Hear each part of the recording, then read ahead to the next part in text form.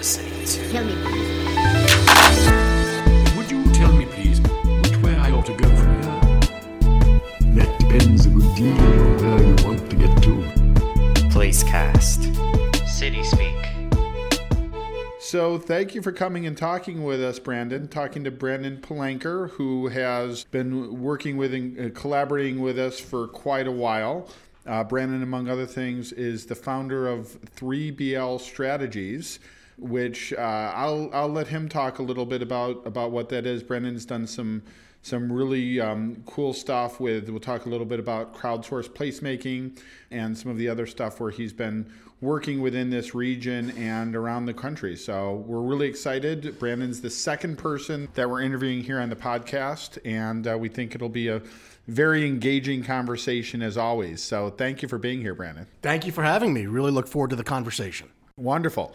First off, I'm wondering if you can tell us a little bit about yourself and your kind of your background and what brought you here to Texas and where you were from before. Sure. I came into sort of the real estate and urbanism fields from a little bit of a roundabout direction, really as someone who loves urban places.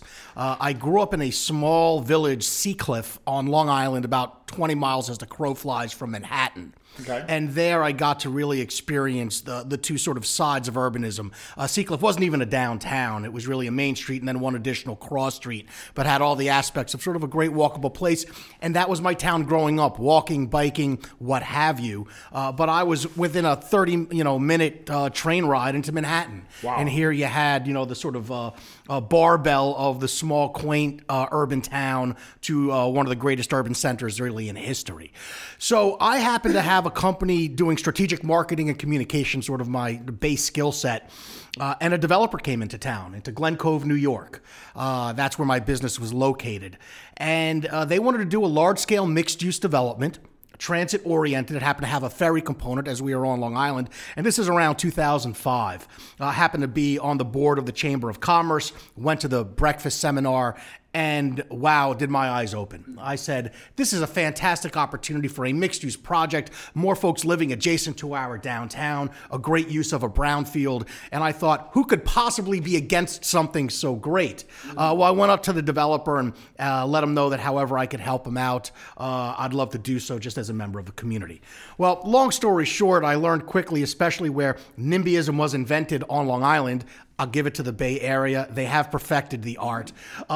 Many people can say no, and many people can have fears, many of them legitimate, but a lot of it is just fear of change and fear of growth. So what turned into sort of a nice friendly relationship became a friendly employment opportunity for me, where I was brought on board to be the community liaison around 2006 or so. That was my entry into the world of real estate development and walkable urbanism. I was with that company, Renaissance, and really helped them transition from a suburban developer into a walkable urban developer. And Renaissance, I'm still a part of that team, principal of the company. We have about half a dozen projects throughout the Northeast. While I'm no longer involved day to day, it's work that I'm really proud of at the end of the day. And that's where I cut my chops understanding the integration of institutional level financing and large scale development, and the need to really work on the incremental side, and that there's an opportunity to do the larger stuff better and to take from hundreds of years of history in terms of creating great places. So about 4 years ago, it was just time for me to take a change. I stepped away from Renaissance downtowns. In fact, I'm going to see my partners up there in a few weeks, and came down here to Texas. I found a new opportunity to work with some folks, have been exploring some real estate development efforts, in addition to sort of what pays the bills day to day, which is 3BL. And what we do is we work with public and private sector firms, organizations, municipalities to help create walkable places. So we have that private sector experience, but really understand at the end of the day, it's about putting the pieces together and integrating infrastructure, policy, public outreach, finance, in order to get all the pieces aligned to make a place great. And that's why I love being down here in Texas. Just so much opportunity, working with folks such as you and Christopher, the folks at CNU, folks at Urban Land Institute, and sort of bridging these worlds. You mentioned a couple things there, just for people that might not be as familiar. Talked about institutional financing, incrementalism, and NIMBYism. Sure. Just kind of commenting on either what you learned about that, expanding upon it, and maybe what those things are. Sure. So we'll start, most of development in this country is done at an institutional scale, at least the stuff that you interact with within a large urban area and really mid-sized urban areas, cities as well. In fact, most single-family homes, when you really look at it, are done at the institutional level or at least financed. So when you're talking institutional level, you're talking the largest real estate investment trusts. You're talking about multi-billion-dollar companies, even smaller companies in terms of the banks, and the access to capital is often done through these very large institutions, hence the term institutional. There's nothing wrong with that per se. The problem lies that the actual place and the actual experience of living, working, walking in that environment is removed from the process of developing it. A place, a building becomes a series of squares on an Excel spreadsheet that represent economic units, not recognizing, that there's a lot more to creating a place than just the economics. I'm a private sector guy. The economics have to work. But I can also say it's a bit myopic because the institutional folks that only are looking at it from a financial perspective are actually leaving dollars on the table. That brings us to incrementalism. The idea of incrementalism is really how development has happened throughout most of history. The idea is someone either speculates on land or finds a river or finds a crossroads or a path through trading. We're talking through thousands of years, and sort of plants their flag and say, we're going to do something here. And it starts as literally a shack. And for those places that sort of gain traction through a confluence of economics, and again, we go back to infrastructure. Infrastructure might have been a horse path, but that was infrastructure, transportation. At that point, that shack becomes sort of a wooden house. And then maybe a couple other wooden structures come on up with it. And those 1 or 2 story structures then become 4-story or 2 to 4 story brick structures, and they start to evolve over time. And that's a much more organic, albeit a much slower process. But you can learn from that incrementalism because it's organic, because it has lots of small successes and small failures, but you don't notice the failure because the 2-story building that didn't happen to make it just simply gets knocked down, or it evolves into something greater, or devolves into something that works for that place. Maybe it becomes public space, a park, maybe it goes back to farmland, what have you. So those are the two sides, the institutional, the sort of big players with the very deep pockets that are removed from the place, and then the incremental, which is really how development happens organically over time. My belief is there's an opportunity to mix the two and to take from both to sort of accelerate the good small stuff while making the big stuff a bit better. That brings us to the third point you brought, which was NIMBYism. Not in my backyard. We as humans, we're afraid of change, and that's understandable. The problem with that is we know it's the only constant. So if you think of yourself as a place where you're a small town or a large city or a neighborhood within a city, over time you will evolve. People will move in, move away. You will have influxes of new immigration, different looking faces, different backgrounds, different cultures. And over time, that evolves and changes one way or the other. If we ignore that it will change, change generally drags us along with it, not to our liking. If we work with change, we can provide some outcomes that really benefit everybody. But that fear of change presents many communities with a face of, we don't want development. We don't want a new 4 or 5 story building. We're afraid of new residents coming into our communities, what have you. And this really became a big issue within suburban communities because by nature, they're designed to be sometimes stale. They're designed to sort of be a moment in time when, again, time continues forward and change is going to occur. So you have these bedroom communities, these suburban auto-oriented communities that have been very resistant and not wanting to see development occur. Incremental is often easier to get there, but if you're a small developer and you're fighting a community that might benefit from the change but is afraid of it, it's unlikely you'll have the wherewithal to reach out to the community, to go through a year-long process of educating civic leaders and stakeholders as to, the benefits of walkable urbanism.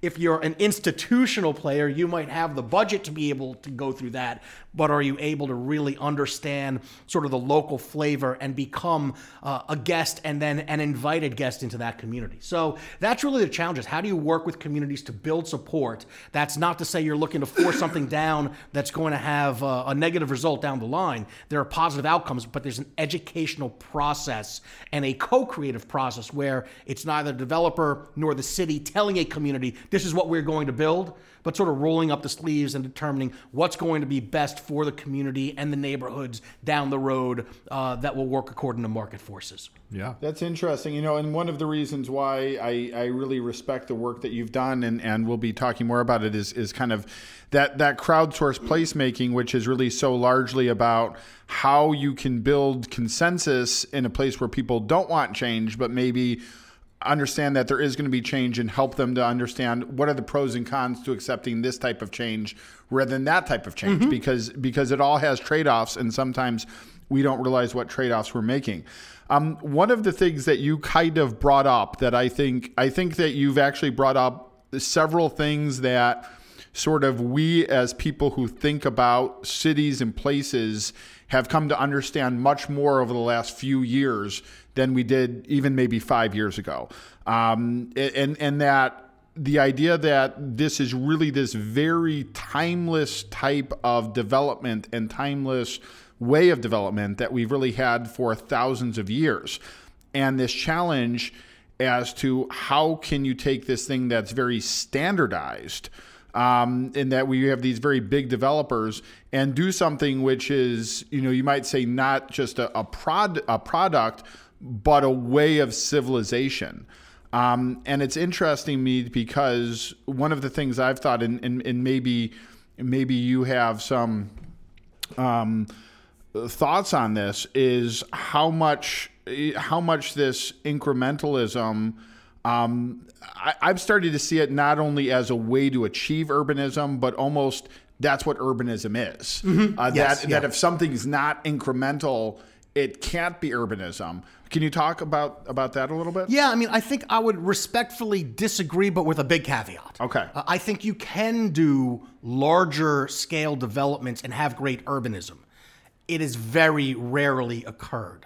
The great thing about incrementalism is that's sort of the heart of urbanism. And as I mentioned before, one of the key factors is if a community tries something else at an incremental scale, or a developer does, and whether the developer goes belly up or the project doesn't pan out, you haven't set yourself back 20 years. You really may not have set yourself back much at all. You sort of go back to the drawing board and figure out, all right, this didn't work here, what can? That's the danger with the larger scale, is when you do fail, you're sort of stuck with what you have for sometimes 1, 2, 3 generations. Right. We're not just talking a series of cycles, and certainly not just years. But again, I think it comes to the heart and soul of the evolution of a place and how incrementalism allows that to occur. The challenge is, how do we take the lessons we've learned, whether it's enjoying walking around, Paris or Prague or New York City, and enjoying those different types of urban experiences, and how can we create that in a manner where, one developer might happen to have 4 city blocks, or might happen to have a redevelopment opportunity that was once a factory, for example, and it happens to be 30 acres or 40 acres. Well, it's very difficult to do that in an incremental manner. Mm-hmm. But it's just as hard, if not harder, to do that in a large-scale effort in an institutional manner, but get what you were talking about, is that good urbanism. So I think we need to take those lessons. We are relearning how to do this. We'll take a real quick ride through history. For 99, I just talked about this at a recent speech that I gave, through 99% of human history, we started gathering around 7,500 or 10,000 years ago, sort of in villages, you might want to say. And you go all the way through time until about 70 years ago, and we built in one way. We built really within a walking distance. because other than obviously horse-drawn, your primary mode of transportation for just about everyone was walking. And if you could not get to your daily and even weekly, monthly needs within a walking distance, 10, 15 minutes, 20 at the absolute greatest distance, you've extended beyond what your market reach can do. Well, all of a sudden, when the automobile was invented in post-World War, when we started creating environments that were geared towards autos and not for people, all of a sudden we sort of changed that entire dynamic.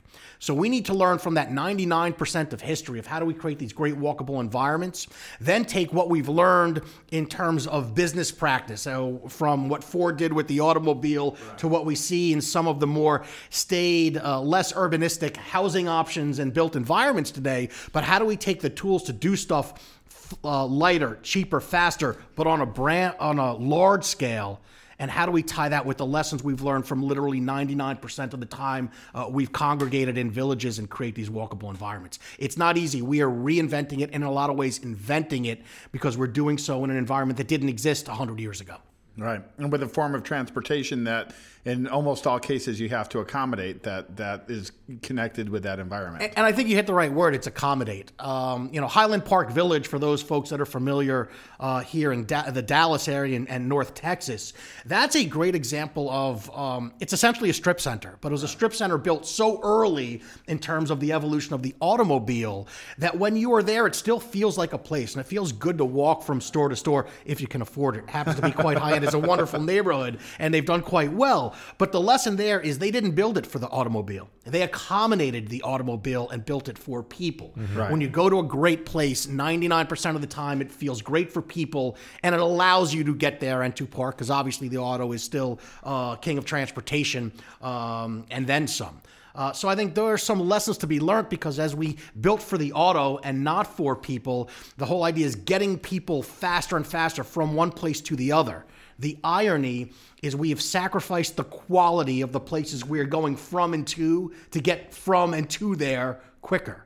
Sort of a little bit backward, I think, at the end of the day. Kind of like the internet and over information. Yeah, absolutely. I mean, what we've done is we want to spend a little less time in our cars to enjoy the places we go a lot less. Doesn't make sense to me. Right. It's interesting because it's like that street road dichotomy that Strong Towns talks yes. about. Mm-hmm. And I like the example that I noticed in my neighborhood in Dallas, the Bishop Arts neighborhood, where it's been traditionally just a very kind of narrow street, but parallel to it is Zhang Boulevard, where you can get through very quickly. Mm-hmm. And Bishop, if you want to drive through Bishop, it's going to take you it'll take you a few more seconds to get through there. It'll take you another 30 seconds or to go to any of the parallel streets. But the fact that cars have to drive very slowly and very carefully means that the pedestrian is king there, and it's a good place to walk around. Yes. And you can still have a road where you can drive faster. Well, I was going to say to that point also, like bringing up the internet, that's kind of what's changed things, because before you kind of still had to go to these places, right? Mm-hmm. Now you don't have to. You're like, why would I drive to a place, like you just said, that's not that great, right? Yeah, that's an interesting point. I think what you're touching upon is the commoditization, making commodities out of stores and out of places themselves. Well, a commodity is something you need. So when you had no choice but to either walk to the store, and then the little store that was within walking distance went out of business for, a larger, whether it's a chain store or a large regional outlet, well, all of a sudden you had to drive because you had no choice. Well, now we have that choice, and we can substitute a subpar driving and place experience by just clicking a few things online. What the internet can't replace, and I think what we've learned really over the last 15 years with this return to urban living that started in a large city, started with sort of Friends, the TV shows, Friends and Seinfeld in New York and ER in Chicago, and has gone on from there and then reached into suburban cities and smaller towns.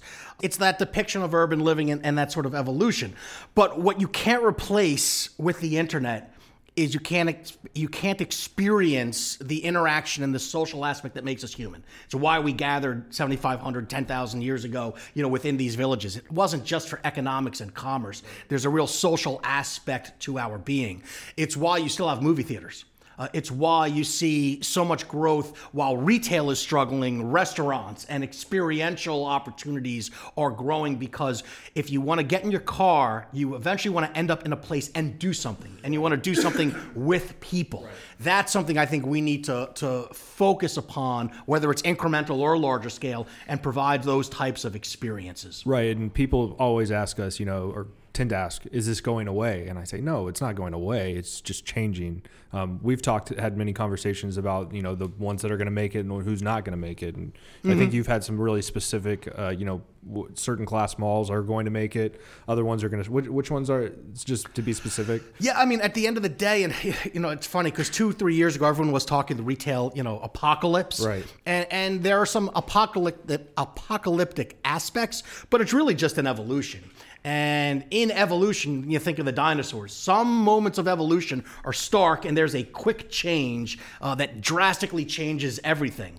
But it's not as if it just life ends, it evolves. And that's what we're seeing with malls.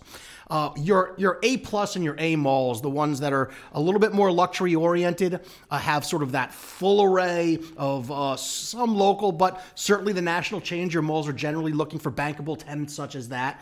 It's part of the joy that some people love and part of the emptiness of experience that others will complain about. But those Class A malls are going to do fine. But they are still evolving. Whether it's the ice skating rink that's been there for 40 years and more experiences like that, the idea is that you're not going just to shop. You're going there to have a social and engaging experience. I think your B plus malls, I think they have a role in terms of, especially your smaller regions that can't necessarily support, your top flight tenants per se, but there's still a need for congregation. But after that, they're really struggling. And that's where you're seeing a shedding of square footage on the retail side. These numbers are a few years old, but I'm sure they're pretty accurate still to date. I mean, the U.S. has something like 22 or 24 square feet of retail per person. Right. When you go over to Germany, I think is something like 2.3. Right. We're not talking about a third world country. We're talking about one of the most advanced societies, great culture in Germany. Do we need 10 times the retail? I don't think we do. And I think the economy is sort of sorting that through. You're also seeing a transition in some places, there's simply too much square footage. There's not enough growth. There had been an overextension of retail, and there's a retrenchment. So in those malls and those communities, you're seeing non-retail uses. Churches might be taking over. You're seeing some experiments with putting residential or mixed-use options. You see a lot of efforts in a range of communities at different sizes of taking struggling B-minus malls and sort of deconstructing them. In a way where you might keep one or two of the anchors, the larger, maybe it's a Macy's that still, happen to be kicking and doing well. But the idea is those inline shops that used to all be inside, they're now trying to recreate a downtown type experience. Some are doing better jobs than others, but that's the evolution that we're facing. I think we're still going to see a retrench in the square footage of retail, but really more an evolution to an experiential perspective and not that commodity perspective. I don't need to go to the mall to get something that I can click a couple buttons away. I might go to, I guess we still call it the mall, if I'm going to see my friends, I'm going to get a bite to eat, and I'm going to have some engaging experience, and that's what they're trying to do to lure people in. Yeah. One thought, and then I'd like you to hear your thought on something. So, of course, I came here from having, lived mostly in Chicago, and when I came to Dallas, I kind of said, well, there's nothing here that's similar to the experience of a Michigan Avenue, where you see everybody walking around of all different groups and races and income levels, and there's high-end shopping, but there's also some other. Then I come over and visit North Park Mall, and it was this place where, of course, it's the most prestigious mall in our region. Yeah.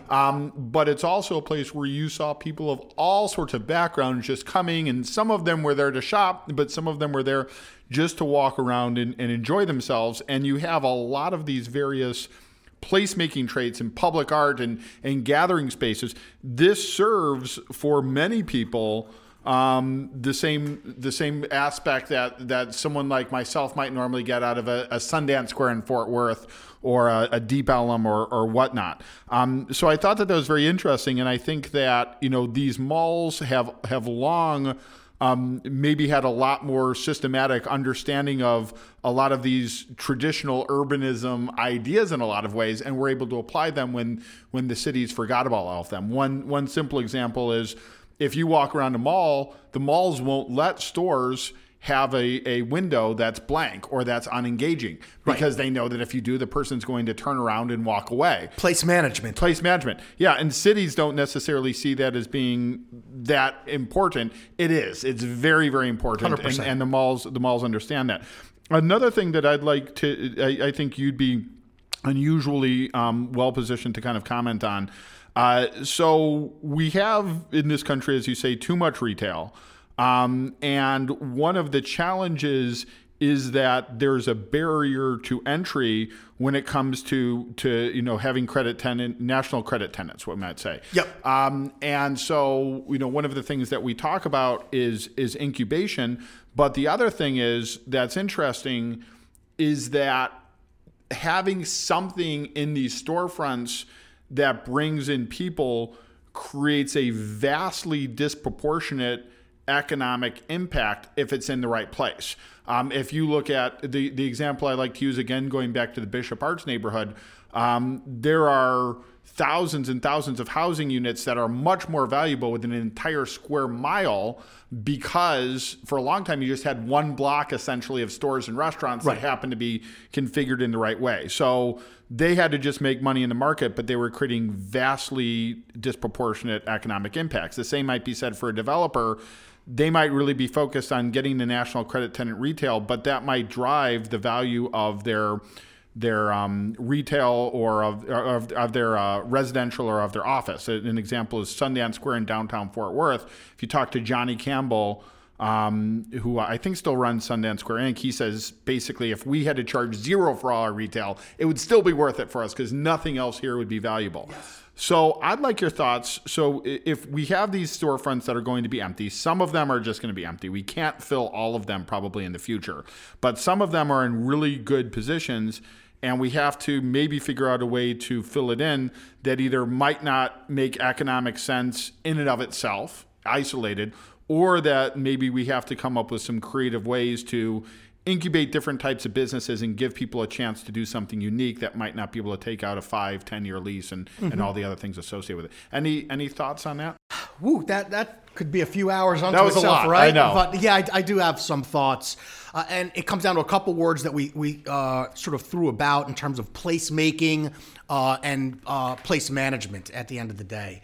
I think the challenge you face is when you're a mall owner, you have one ownership, at the end of the day. And I should back up. Technically, they're often, from a financial perspective, the ownership of a mall can get very, very confusing. And you can have, 2 anchor stores own their own, and then the inline's owned by, an entity that may even be located out of the country. Let's put that aside. From the actual day-to-day operations and management, a mall is one entity. And they can therefore look like any business does and say, we're not only not making money on an empty storefront, it's losing us money because people don't want to walk by the empty storefront. It's not experiential. It's not fun. It's also a negative sign of, maybe this mall's not doing so well. Well, so you have malls that think, well, what could we do? And you have things such as percentage leases that have been around, for decades at the end of the day. But at some point in time, there was a landowner that said, it would be better for me to get nothing or very little out of this and hope to take an empty storefront and make it active. And perhaps by making it active through a percentage rent, where someone comes on in and if they make a little money, they pay a little rent, but then they start to make a lot of money. And now not only does the landowner make money, but now they've got a new business. And that was a locally incubated business. Mm-hmm.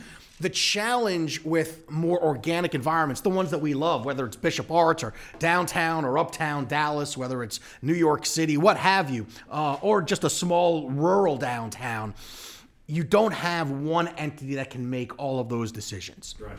That's why we've seen, for those who are familiar, place management organizations, PIDs and BIDs, public improvement districts or business improvement districts, where essentially you might have one or a series of city blocks where the landowners get together and literally impose an additional tax upon themselves. because what they are going to say is we need one central management structure that has to be paid for. We're going to take money out of our revenues to reinvest so that there's one entity that can undertake some issues such as what are we going to do with empty storefronts, or what are we going to do with a park? The best example of this is Bryant Park in New York. The story is this was Needle Park, going from the 70s and the 80s. And when we say Needle Park, people were going to this area surrounded by Class A buildings, in the heart of Manhattan, to shoot up and to pass out on drugs. And it was dangerous, it was scary, it was dark, and it certainly did not help the property values. Well, those property owners got together. They created a business improvement district, as it's called in New York, and they taxed themselves. What they did with those monies is they programmed the park, is they made sure it was a vibrant, active place where they have opportunities for retail, opportunities to just go and enjoy yourself, mostly passive, a little bit of active sort of, entertainment and the like. But that's a perfect example of a group getting together and saying, we have to spend some money in order to preserve value and then create value. Well, you take that to almost any environment, and that's your best mechanism to look at it as a mall owner, as sort of one entity, so that you can create and focus 5 years down the road. We want these outcomes. How do we get there and create that management structure, that business or public improvement district to go ahead and make those efforts, do that programming, whether it's as simple as street cleaning. I mean, hey, you still got Sundance Square, right? At the end of the day, good luck finding even a cigarette butt laying around. You're not going to. Right.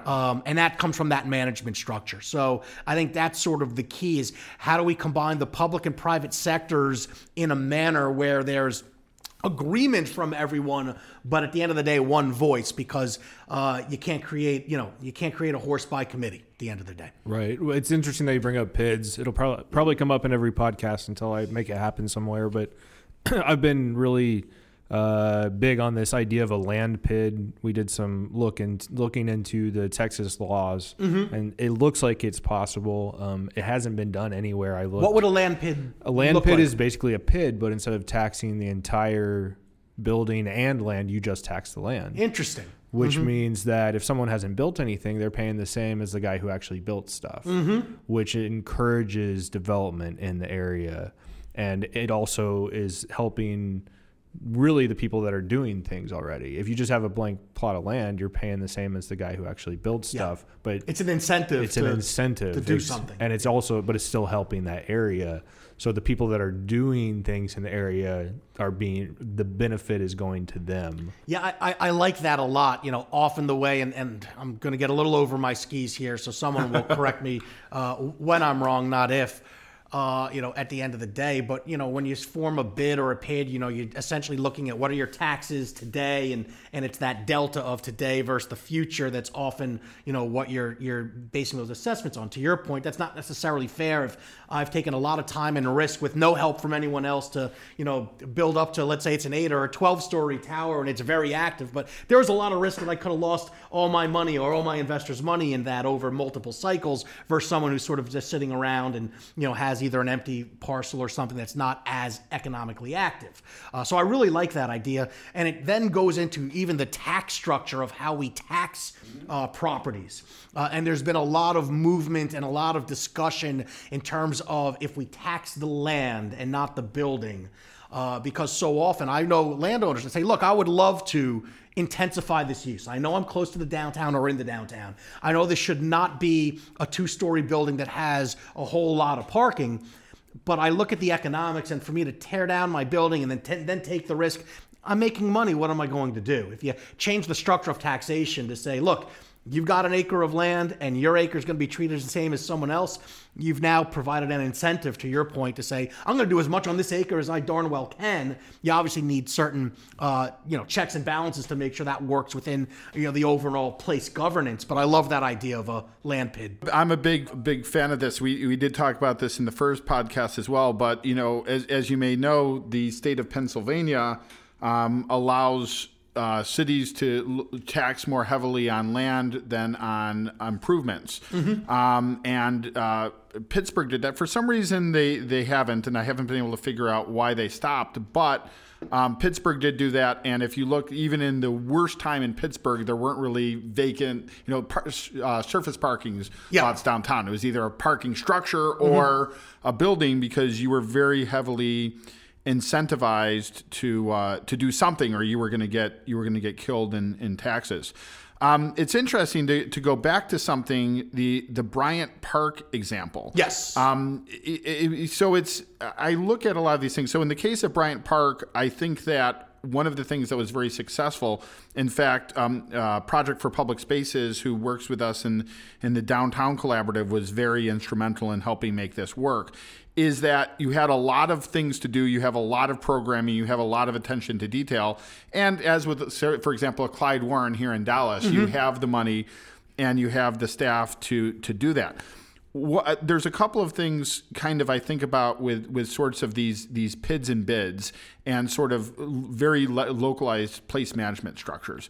If you look at, for example, in this area, you have these walkable urban places that create a tremendous amount of secondary and tertiary value that doesn't necessarily go directly into people's pockets. So you have, in the case of downtown Dallas, uptown Dallas, downtown Fort Worth, you have a lot of money coming into these places so that you can actually afford to spend significant money on these types of, downtown Dallas Anchor, downtown Fort Worth thing. These are well-funded things. In the case of Fort Worth, of course, Sundance Square, you even have centralized ownership of a large swath of downtown. In the case of other places, you have these you have places that create enormous value, but the value is not necessarily coming into immediate taxes. So, in the case of, you might point to the fact that there's not really any structure on Lower Greenville or in Bishop Arts or in a lot of different places like that where you might have, a special like a TIF district where a lot of money is going into Bishop Arts, but it's not going into the type of fine-grained things that are really needed. And one of the examples I look at is Oklahoma City, where they've actually funded anything that's a remotely interesting neighborhood, in terms of walkable urbanism, and some that aren't. You have someone who's essentially a Main Street manager and some social media there. How do you have thoughts on how cities can start thinking? Because really, the city gets all of this tax and other benefits from having a Bishop Arch, from having increased values within a square mile, for example. Have you seen structures, or how would you think that cities should be thinking about this for those types of areas? That's an interesting question. Need a little research behind this one. Maybe, yeah. But it's a good question, and I'm thinking of it in a couple of ways. So let's sort of discuss this, around here, and we'll bat some ideas. I'm starting with the idea of Central Park in New York City. So we talked about Bryant Park, certainly much smaller. Now, Central Park is not a bid or a PID, and it doesn't directly provide any financial benefit to any of the buildings nor to the city, right? And if you're going to be really myopic, you can say, wow, imagine if we tore down all these trees and built a bunch of 80-story buildings. Right. How much money could we make? Well, then you'd say, yeah, but you'd be destroying the value for, in a lot of ways, all of Manhattan, right? You then take the other side of the equation, which isn't as pretty or as fun as a park, but let's look at the infrastructure. Let's look at sewers. Let's look at roads, bridges, transit, what have you. These are investments that generally come, from a mix of local, state, and federal monies, depending on when they were built. But the idea is everyone's paying a little bit into that pot, whether or not they're utilizing or gaining the benefit, right? And I think that comes down to how can we better sort of match up revenues and economic activity with what's actually spurring or promoting that. And I say that from a business perspective. If you own a business and you know that I can invest $100,000 in new machinery and that will pay itself, and then over 5 times, and I'll have $500,000 more in my pocket 5 years down the road, well, darn it, that's an investment worth making. But you have to be able to say, it's that piece of equipment or this process that I can change that's going to give me these results. So that's where we get into transportation policy and the idea of, well, do we raise the gas tax to pay for certain things because at least that's someone that's using the road?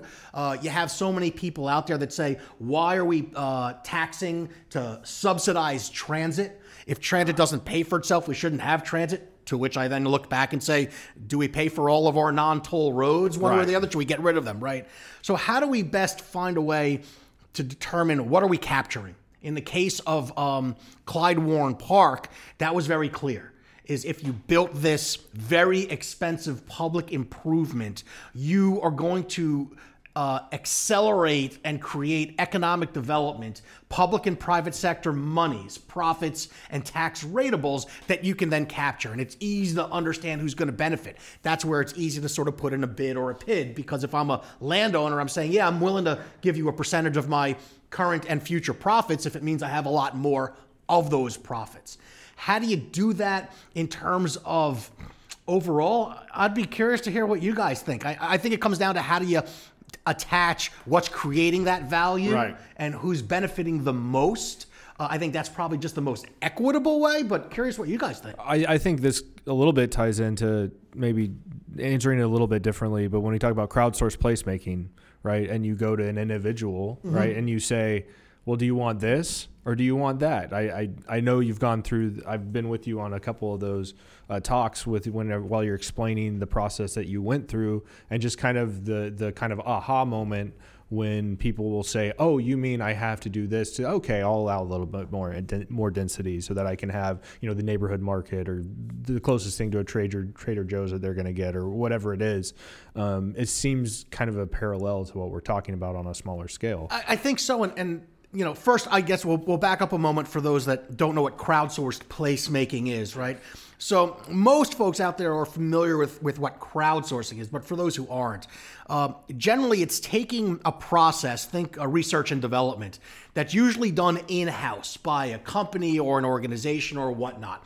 They may or may not have a few focus groups, but they're trying to figure out what the market wants, and then they sort of create what that market wants, whether it's a computer or whether it's a couch or a car or whatnot. The idea of crowdsourcing is, instead of doing that internally and guessing what the users want, it's engaging the actual user. So if you're building a car, and Ford did this very well, 15 or whatever years ago, where they would outsource what used to be an internal process, and they would have the market itself, the public, tell the company what they want to see. And this process, when you take it over to placemaking, instead of the development community or the municipality saying, this is the project we're going to create, you find a way to engage the end user, the people who work, live, and who will work and live in that environment and outside that environment. This comes down to something that's sort of called the long tail theory. And I do know where I'm going with this, so work with me here. The long tail theory essentially says, of the 100% of folks that are out there making up a population, there's sort of that 1% that is the controlling interest, the controlling class. They have the money/wealth, they have the political connections, what have you, right? And this isn't to say this is not a good versus bad type of thing. It's just sort of the reality. Right. And then you have the 99%. So that 1% could be your elected officials or your families that have had land for generations. It could be your Walmarts and your Coca-Colas of the world. And then you have your 99% of small businesses and individuals and whatnot. Well, who gets to rule the day? It's that 1%.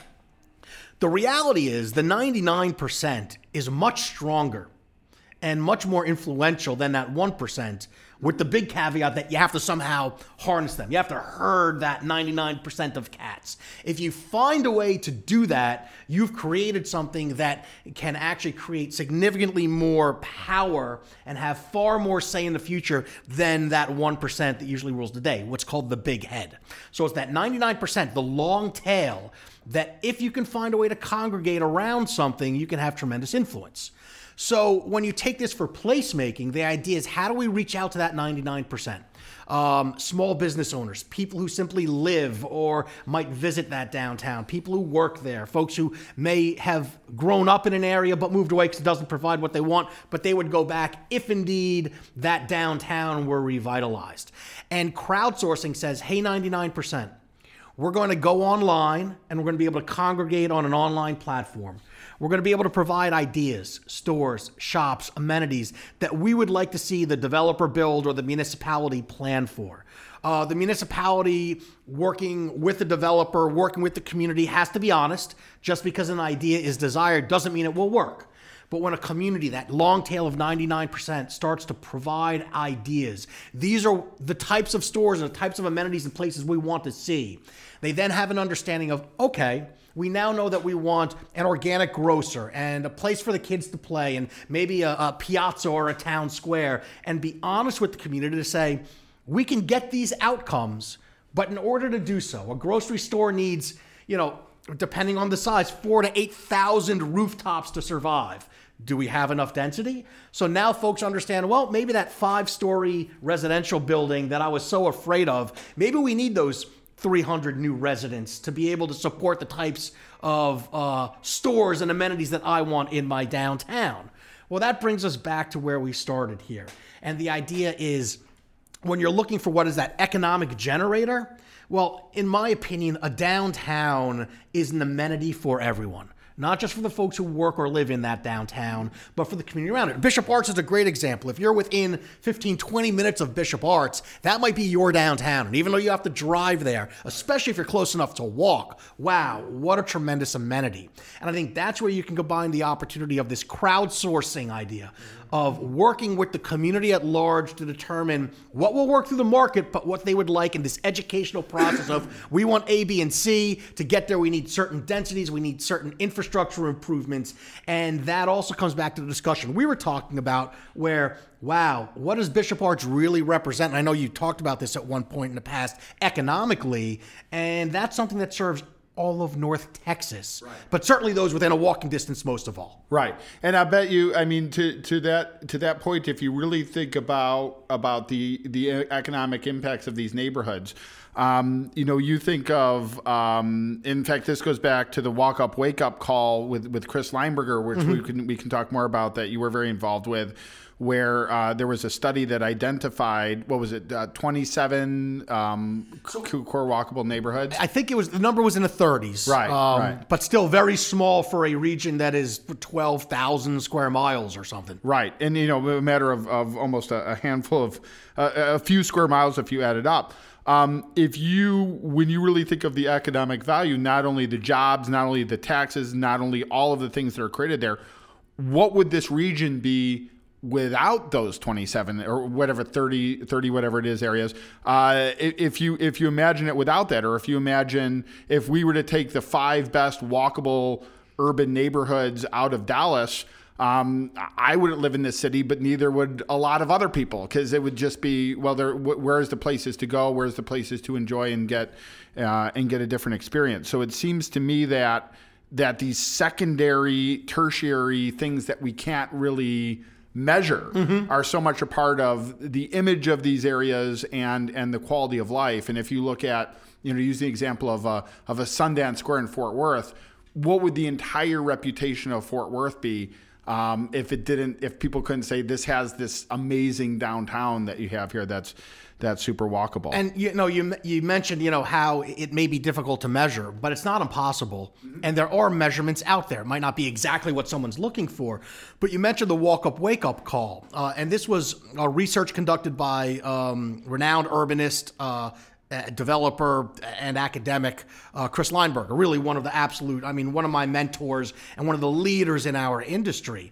And what Chris, working with his affiliation at the George Washington University, what they did is they came in and studied every single parcel of land in all of North Texas, not just Dallas or Fort Worth, not just the Metroplex or DFW, all of North Texas. And they measured the economic and social benefits of 2 types of land use. There are only 2 ways. It goes back to how we started, where we grew up in villages, and then in the last 70 years, we've started building for cars. There's 2 ways to build an environment. One is walkable urban, and one is drivable suburban. And we need to sort of reconfigure what we think of as urban and suburban. There are areas, whether it's a historic downtown like McKinney or Roanoke, or whether it's a new development like Legacy West, there are walkable urban areas in suburban regions. And if you come in here into the city core, there are far too many areas in and around downtown Dallas, for example, that while you might say, well, that's the inner city, it's really drivable suburban in nature, right? So they look and they sort of plot this out on a map. And what they discovered is those areas that are more walkable, they have more density, more mix of uses, and a high enough walk score, that they perform far better economically than the areas that you can only get around driving. So much so that 0.1% of the landmass of this region is walkable urban. Not 1%, which is the average in most most established regions. In that 0.1%, that outperforms drivable suburban by a factor of 112%. Wow. Okay. Yeah, I mean, you're what you see is by creating walkable urbanism, you increase production, gross domestic product, the product that's created by a place. And when you start to look at that, you can start to quantify. And I think that's our call to action is 20 years ago, very few of those places existed at all in this region. We're still well behind, but that's the opportunity, is what is our call to action here in North Texas? What do we want our future to be? And to me, it's about balance. There's still a large market and the largest market for single-family homes and drivable suburban. There's nothing wrong with that. But while the market may, in sort of gross numbers, be smaller for folks that want to live in these more walkable urban areas, there's simply not enough product. There's a dearth of product. It's supply and demand. So when you have far more demand for these walkable places than you have supply, that's where the price goes up. Right. And that ties into the other aspect of the walk-up, wake-up call, where while it's more expensive to live in the walkable urban areas, it actually is more socially equitable. Why? Car costs anywhere from $9,000 to $12,000 a year to own. And in an area like North Texas where you're possibly driving 40, 50 miles to work and have to sort of drive miles and miles everywhere, it's toward the higher end of that spectrum. If you can create an environment where you have dense nodes provide a better opportunity to connect through transit, and certainly the opportunity to maybe one of, husband or a wife, one can walk to work, the other can drive. Well, you've just taken $10,000, $12,000 and put it back in their pockets.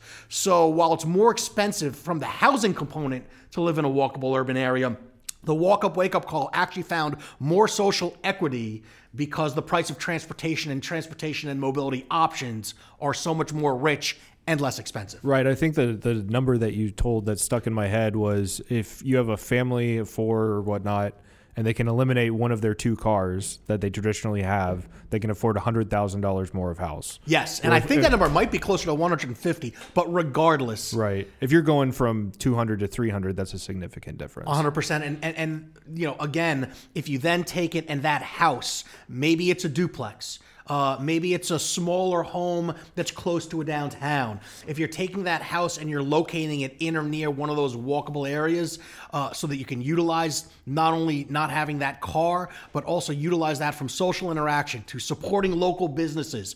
Walkable areas, it's much easier to set up on the incremental scale, local entrepreneurship. Those dollars start to reinforce and feed themselves within a positive cycle within a community. Yeah. You know, it's interesting because you kind of touched on something in terms of both commercial flexibility and housing flexibility. Mm-hmm. Because to me, another thing about a walkable urban neighborhood is, you can have people who are very, very wealthy and not wealthy at all who can be neighbors because it supports different types of housing. Mm-hmm. And you can also have people living in the same places as their life changes. Yeah. And I think that's the thing that gets missed from this. It's not only that, I think we've become so afraid of anything different when at the same time we as humans love to find new and different experiences. right? So in that organic growth of cities up until the auto era of 75 years ago began, you had folks, and yes, it's not as if you didn't have wealthy areas of town and less wealthy areas of town and sort of where the workforce lived, but it was far more integrated. Right. And even in the earlier suburban communities, you would have single family homes with duplexes and fourplexes, and maybe a well-designed sort of a garden style apartment that might be 12 to 20 units, the missing middle, right, so to speak.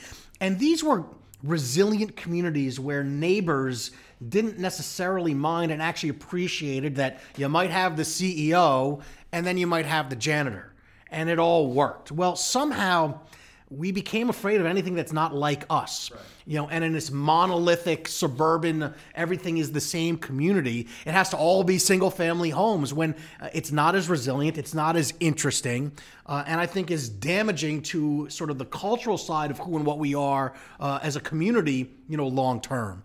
And that's something I think we need to get back to. And you're seeing this. You're seeing it in Minneapolis. You're seeing it in the Northwest where, states and cities are looking to outlaw single family zoning at the end of the day. Can we clarify what you mean by that? Because that's going to confuse some people. Yes. And I know some people don't like the term single family either because you're talking about, the use rather than the form.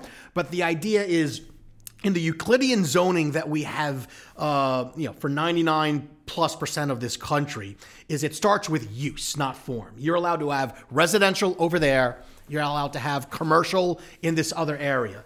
And it came about as a reaction, understandably so, where you didn't want, a big factory that's doing a lot of polluting next to a, residential community or a school. Right. The problem is it kind of ran amok to the point where it became a segregating factor in how, we built our communities, as a whole. So when you're going back to these single family homes, you have miles and miles of land that you're only allowed to build residential. Sorry to interrupt, but I wanted to emphasize that because a lot of people, when they hear getting rid of single-family zoning, a lot of people will say, oh, Minneapolis is making single-family houses illegal. Right, and that's not the case. Yes. As we have today, to sort of wrap this up, your single-family homes are in areas where you can only build residential and only build one unit for one family, inhabitant, whatever you might have, on each parcel. The idea of getting rid of single-family zoning is to say, if you want to build a single-family home, that's great. There's nothing wrong with that. But you can also build a duplex. And you can also build a fourplex. And by the way, there's a limit because, and this is sort of a strong town sort of approach, is, if you have something, let's say, is 1 or 2 stories, if you're next to something that's 2 or 3 stories, that doesn't feel out of scale. If you're next to something that's 30 stories, all of a sudden you feel a little out of scale if you're in a 1 or 2 story, type of building. So the idea is not to allow any type of development to happen haphazardly, but to say on this parcel, if it's something that might have 2 small structures and you have 2 families that happen to live on that parcel, if it's an accessory dwelling unit, if it's a fourplex, those belong in residential neighborhoods just as much as a single-family house. It's not eliminating the single-family house. It's providing the free market the opportunity to provide what the free market demands. I just ask because I see just so many, every time I see an article about getting rid of single-family zoning, there's that misconception. Yeah. But really it's about still having single-family houses, but having more flexibility. One thing that we touched on that I think is one of the most challenging things that we face, and I'm thinking going back to Chris Leinberger and talking about how these institutions and the Wall Street banks and everything like that, they've really enforced these very specific standards for what can and can't be built. And you'll have, for example, the banking industry where decisions are made centrally by people who are not on the ground. I'd like to hear more thoughts on ideas on how these two things can be compatible, how you can have something where that the money is probably going to come from an institutional perspective, but you can do something that's very specific to X community and X downtown that works incrementally within this institutional structure. Sure. I think the best way to do that is to really... Let's get this down to the ideology of a free market at the end of the day. The market absolutely wants more walkable urban, right, wants more mixed use, wants more apartments and townhomes and condos, right? But for a whole number of reasons, it's very difficult to get a lot of those built, especially at smaller scales. For example, you can do 250 units at that institutional level, but it's really hard to get 12 or 24, apartments, for example, financed. I think we need to start with the idea of if there's a market for this within a mostly capitalistic society, someone's going to figure out the mousetrap. And they are going to be the one that's going to benefit. And when I say they, the mousetrap has to be a combination of the private sector in terms of who's going to actually develop it and the capital and the understanding and the wherewithal, and then the municipality that's going to allow it to happen through land use regulation, zoning. Incentives can be a dangerous game, but there's a time where it's needed. Certainly if you're going to incentivize development by, as a municipality, investing in, infrastructure, that's what's needed. So I think part of it is we're really new in reinventing urbanism, and it's just going to take some time. But there's a reason why, take Plano and Legacy West and some of the other efforts that they're doing up there have been so successful. There's a reason why Uptown, where I happen to live here, near the city core in downtown Dallas, has become an economic magnet. That's municipalities and private investors that are succeeding. Don't think there aren't communities across the country and developers and bankers that are looking and saying, wow, look at these places. Look at the walk-up, wake-up research that we talked about before. If you're able to command twice as much money, whether it's in rent or the value of the land, if you're able to have a company that is 30% more productive or 40% more productive, that you can hire the best talent, well, the free market is going to find its way. I think we don't like to be patient and we want to see change happen now. But I think it's conversations like we're having here. I think it's being very honest with ourselves.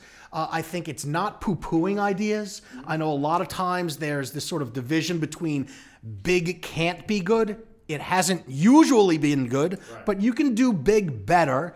And you can also, I think, accelerate the small and have incremental that is done where what might take 30 years, you can find ways to incent more investment and development so a bunch of smaller organizations and firms can get more done in a short period of time.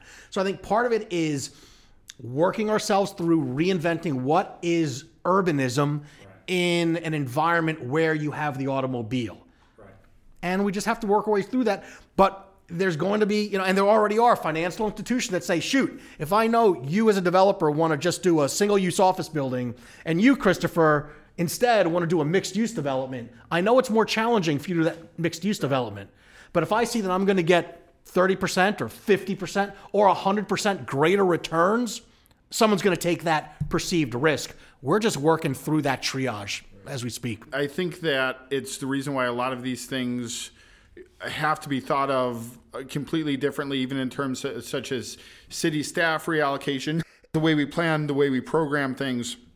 I think a lot of the challenge is that urbanism is really, it's really a way of living and not just a product. So I think that's a lot of challenge in that. Brandon, you have a really great ability to speak on a lot of different topics, even ones that you're not particularly well versed in yet. And it's not nonsense. It's something that is that something that you've developed? Have you always had that skill? Is this something that, how have you honed that, and how important is that in these different endeavors that you First, let me say thank you. If this were on TV, you'd see me blushing. I appreciate that. I guess we all have our strengths and weaknesses. I've always been drawn to entrepreneurship. I had my own company, which is where I got hired into doing real estate. While we were doing large developments, we at the institutional scale at Renaissance Downtowns, we were also working hand in hand with small landowners and folks that were doing incremental work. So there's always been that entrepreneurial bent, right? And entrepreneurs, by definition, are looking for what's next in innovation. And if you or we are scared of what we don't know, well, we're never going to be able to get to where we think we want to be because we don't even know where that is yet. And I think that then ties into development.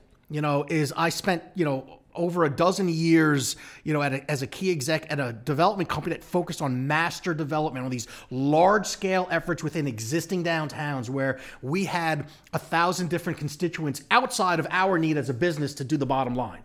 And we had a triple bottom line approach. We wanted socially, environmentally, and economically responsible development. But if there were no positive economic bottom line, nothing gets done. So that was internal. But external, we had 5 or 7 trustees or council people with conflicting agendas. We had folks that were concerned about gentrification and others that wanted more economic development. By the way, they're not only not mutually exclusive, they absolutely should work hand in hand. You had organizations and civic organizations, you had faith-led organizations, all these different voices out there. And somehow you had, as a developer, to understand, you couldn't know, but to at least understand what each of those constituencies was going through. You then had to say, all right, as a master developer, for me to end up building, over a series of phases, 1,500 apartment and condos, a few 100,000 square feet of Class A office, some, retail that has a vibrant sort of pedestrian experience and is a mix of, your national tenants, but also spurring, local business. Well, you have to get really creative, and you have to understand infrastructure and finance and public policy and public engagement and big and little P politics, and I can go on. You can't know all of that. So, I'm sort of proud to be that jack of all trades. I don't know that I'd say I'm a master of nothing. I think certainly on the communications end and the business strategy end, but there are things I don't know, infrastructure and engineering, nearly as well as almost anyone out there, but I know enough of how do you integrate that, right? And I think that's what we all need to do. Incremental, institutional, public sector, private sector, understand the folks that you were working with, not that are across from you at a table. It's not a municipality or a community that is across from a developer. You need to find a way to co-create that vision.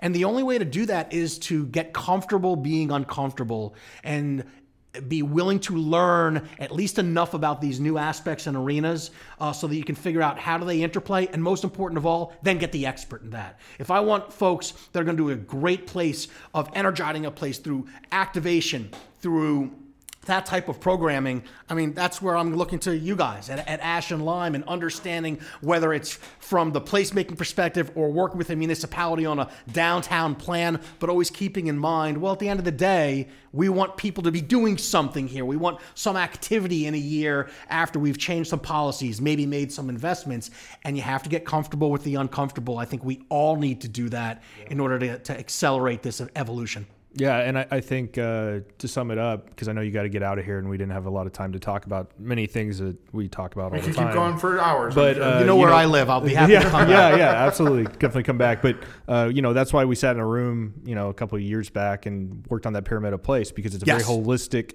approach to everything and how everything interconnects together. And I think that's a really good point, and that's why it's always great talking with you and through different aspects, because you look at the big picture, which is so important. That's great. You just mentioned. And I want to say thank you for having me, and I'm going to throw out a parting thought. Because none of us have enough to do already, we should get back together on that Pyramid of Place. I think there might be a book idea there. I think there's an instructive concept. I definitely think it belongs in a textbook. Yes. Because it's every time I ask people, I say, what are we missing? And, we get a few things here and a few things there.